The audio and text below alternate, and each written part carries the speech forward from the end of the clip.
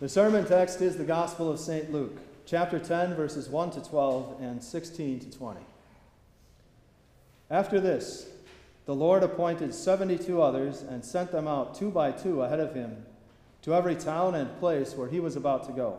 He told them, "The harvest is plentiful, but the workers are few.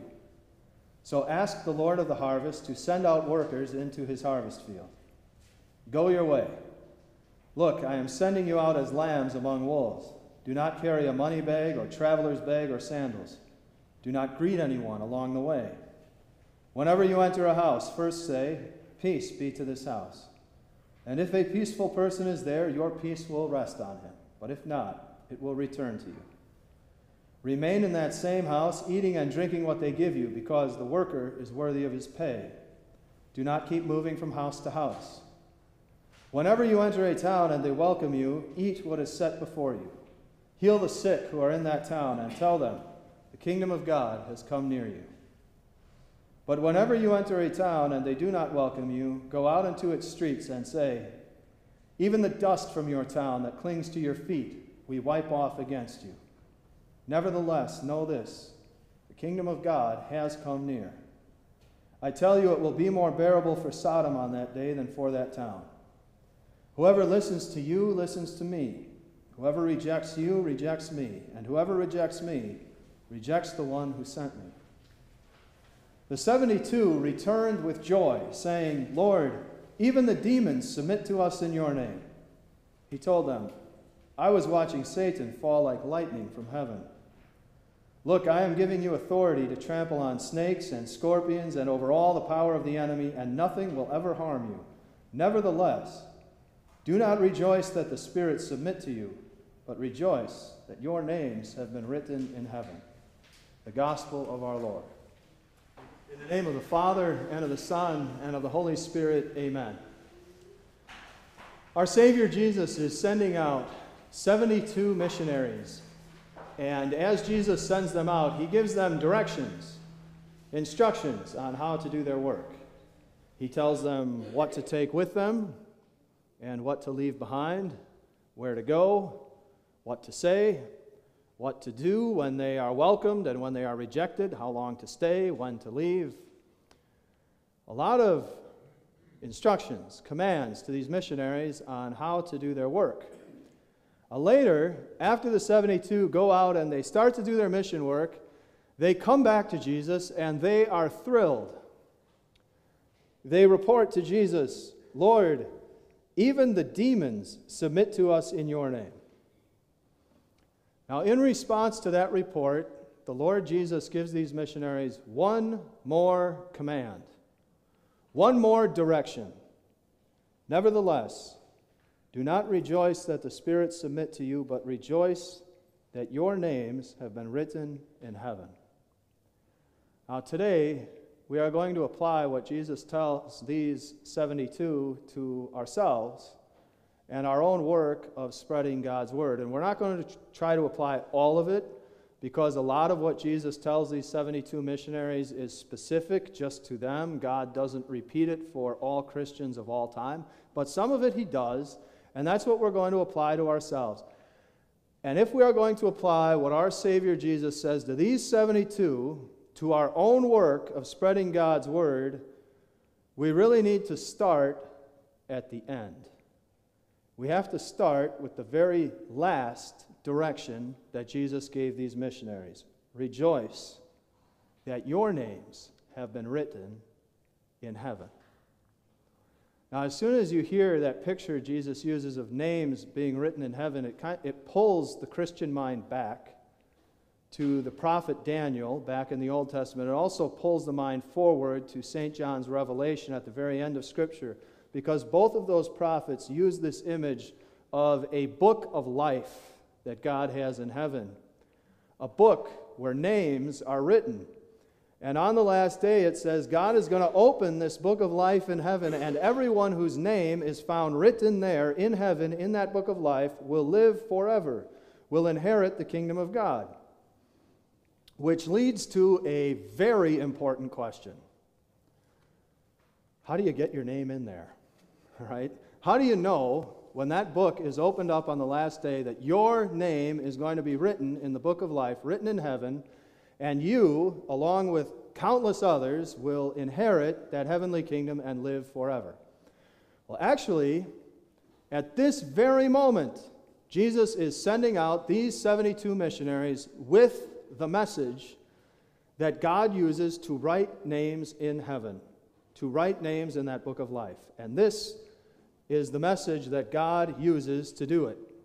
It's the message that Jesus tells these 72 to proclaim in places where they are welcomed and supported, and also places where they are rejected and driven away.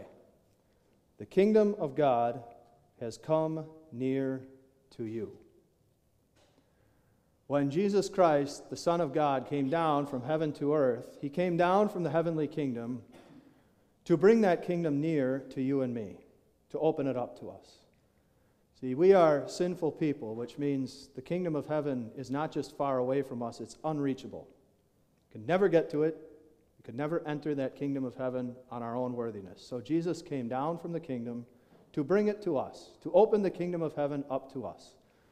For all of our sinfulness, Jesus came into our sinful world, and he always spoke God's word truthfully and faithfully. He always kept every one of God's commands perfectly and maintained perfect trust in his heavenly Father always. And with that holy life Jesus lived, he was bringing the kingdom of God to us, opening it up to us. See, through faith in Jesus, we get that perfection. We have the holiness that we need to enter the eternal kingdom. So with his perfect life, Jesus brought us the kingdom of heaven, and with his death on the cross, he opened that kingdom up to us too, because when he shed his blood for us on the cross, he was paying the price for all of our sins, washing them all away. Now, in Jesus, we are holy, our sins are gone. We can enter the heavenly kingdom and live with our Father. And Jesus' resurrection on Easter proves to us that this saving work he did was successful, that his work of saving us worked. Jesus came down from the heavenly kingdom to open it up to us, to bring that kingdom to us. And Jesus now is sending out these 72 with that message for the rest of the people in the world, so that more and more people will come to faith in Jesus. And every time one does, God will be writing another name in that book of life in heaven, another name written in heaven that will inherit that kingdom forever. Jesus is telling these 72, first and foremost, to rejoice that their own names are written there in heaven, that they believe in Jesus, that the heavenly kingdom belongs to them in Christ. And then, in that joy, Jesus sends them out to tell others, the kingdom of God has come near to you. So now, here's what you and I and all of God's people have in common with these 72. It's not the command that we have to go out 2 by 2 necessarily, or that we shouldn't take money with us, or that we shouldn't say hello to anybody on the way. But this is the command that we have in common. Rejoice that your names are written in heaven. Sisters and brothers in Christ, start by rejoicing that your name is written in heaven. The Holy Spirit has brought you to faith in your Savior Jesus. And for most of us, that happened in baptism when the Holy Spirit planted Christian faith in our hearts. And ever since then, with every communion, with every proclamation of how Jesus brings the kingdom near to you, the Spirit has been refreshing that saving faith in Jesus. So you know that on the last day, when that book of life is opened, your name is going to be there, along with countless other believers in Jesus who will inherit the heavenly kingdom with you. This simple truth God uses to fill our hearts with joy. Your name and mine written in the heavenly kingdom. And then, in the joy of knowing that our names are written in heaven, we go out to the people around us to tell them the kingdom of God has come near to them in Christ. We take that message into our own homes, to our own children and grandchildren, to tell them what Jesus has done for them with his life, his death, and his resurrection. We take that message to neighbors and co-workers. We take that message to our community by supporting and working with this congregation. We take that message to the whole world by praying for missionaries, asking God to send more of them out, as Jesus told us to, giving our offerings to support their work. First, we thank God that He has written our names in heaven, and then, with that joy in our hearts, we proclaim to the world, to everyone around us, that the kingdom of God in Christ has come near to them. Now, this past week here at Trinity, we had the joy and the privilege of telling little children what God has done for them in Jesus. Some of those children were members of this congregation already. Others were members of families who are friends of the congregation, and there were quite a few faces that I at least had never seen before at this Vacation Bible School. And the work we did this last week, it wasn't exactly like the work these 72 did. There was no shaking dust off of sandals. And there were no scorpions or snakes, at least not that I saw. You can't watch the children every minute, but I don't think there were any scorpions or snakes involved last week. But the message of the kingdom was there. It was there in the Bible stories. It was there in the crafts and in the songs. It's even there during snacks and games, during the quiet conversations that go on during those times. God filled the people in this congregation with the joy of knowing that their own names are written in heaven. And in that joy, He gave us the privilege of telling little souls what Jesus has done for them. When these 72, full of joy, went out with that message, it worked. Lord, even the demons submit to us in your name. He told them, I was watching Satan fall like lightning from heaven. A few weeks ago, a nice lady in this congregation asked me a deep question. And she did it at the time when people usually ask me these profound questions, which is right after church, when I'm mentally exhausted. And I'm not complaining. It's fine. If you wanted to call on like Tuesday morning, Wednesday afternoon with a deep question, that would be okay too. But anyway, she asked, is it ever okay for a Christian to hate? And the answer to that question is yes. Not only is it okay sometimes for Christians to hate, but there are some things that Christians must hate all the time.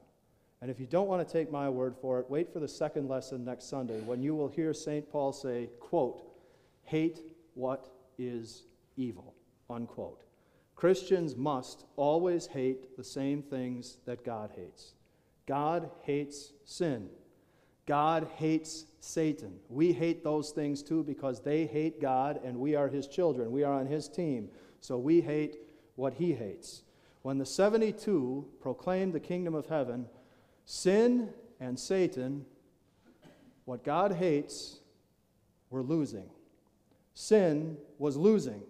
Every time another person came to faith and God saw them as holy through faith in His Son, sin lost its grip on that soul.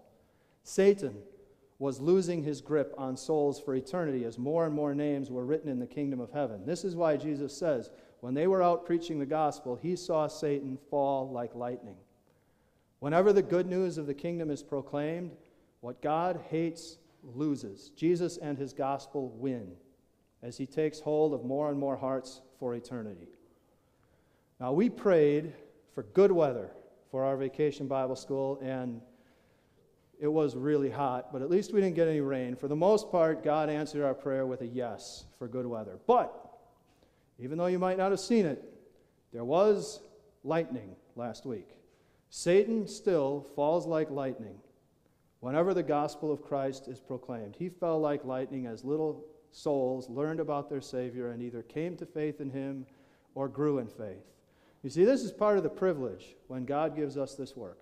Whether it's at a Vacation Bible School, or a quiet conversation with a friend, or around the dinner table with your children and grandchildren, whenever you proclaim what Jesus has done, you get to play your own little part in God's work of crushing His enemies, of smashing sin and Satan. So now, if this is where Jesus left it, if this is all He had to tell us, I think we would feel a lot of pressure and a lot of worry and a lot of anxiety while we did this work. Every time we told someone about the kingdom and they did not believe it, we would have to think, well, why didn't it work? What did I do wrong? And it's really out of love to comfort these missionaries and to comfort all of his people that Jesus says, whoever listens to you listens to me. Whoever rejects you rejects me. God is the one responsible for bringing people to faith with this message. The good news of the kingdom goes out. The Father and the Son send the Holy Spirit with that message, and it's the Spirit who works in hearts to bring people to faith. So whenever a person hears the gospel and believes, you just thank the Holy Spirit for doing that miracle. And if somebody hears it and they don't believe, then you don't have to beat yourself up for it, and you don't have to think, well, how can I argue them into it? How can I go back and force them to believe? Well, bringing them to faith is the work of the Holy Spirit. Whatever happens, it's never our personal success or our personal failure. So there is no pressure. There is no worry or anxiety in this work at all. It is just the joy of knowing that your name is written in heaven and the joy of getting to proclaim that work to others. So, it is right for us to be thankful today to all the volunteers and leaders who worked at this year's Vacation Bible School. And it's right to be thankful to all of the families who sent their children here to learn about the kingdom of Christ and what he has done for us. And to hope that if any of those families don't already have a church where they get to hear that good news, that they might think about making Trinity theirs. But the most important thing for us to do at the end of this week is to thank God. Because he gives us the opportunities to do this work, and not just at a Vacation Bible School, but our whole lives, to be filled with joy, knowing that heaven is ours, and then tell others that the kingdom has come near to them, and to know that when we are doing it, God is writing more and more names in heaven. God is crushing and smashing his enemies of sin and Satan, and to do it all with the comfort of knowing that God is the one who will bring people to faith. All we get to do is rejoice and speak good news. So, rejoice and tell them the kingdom of God has come near to you. Amen.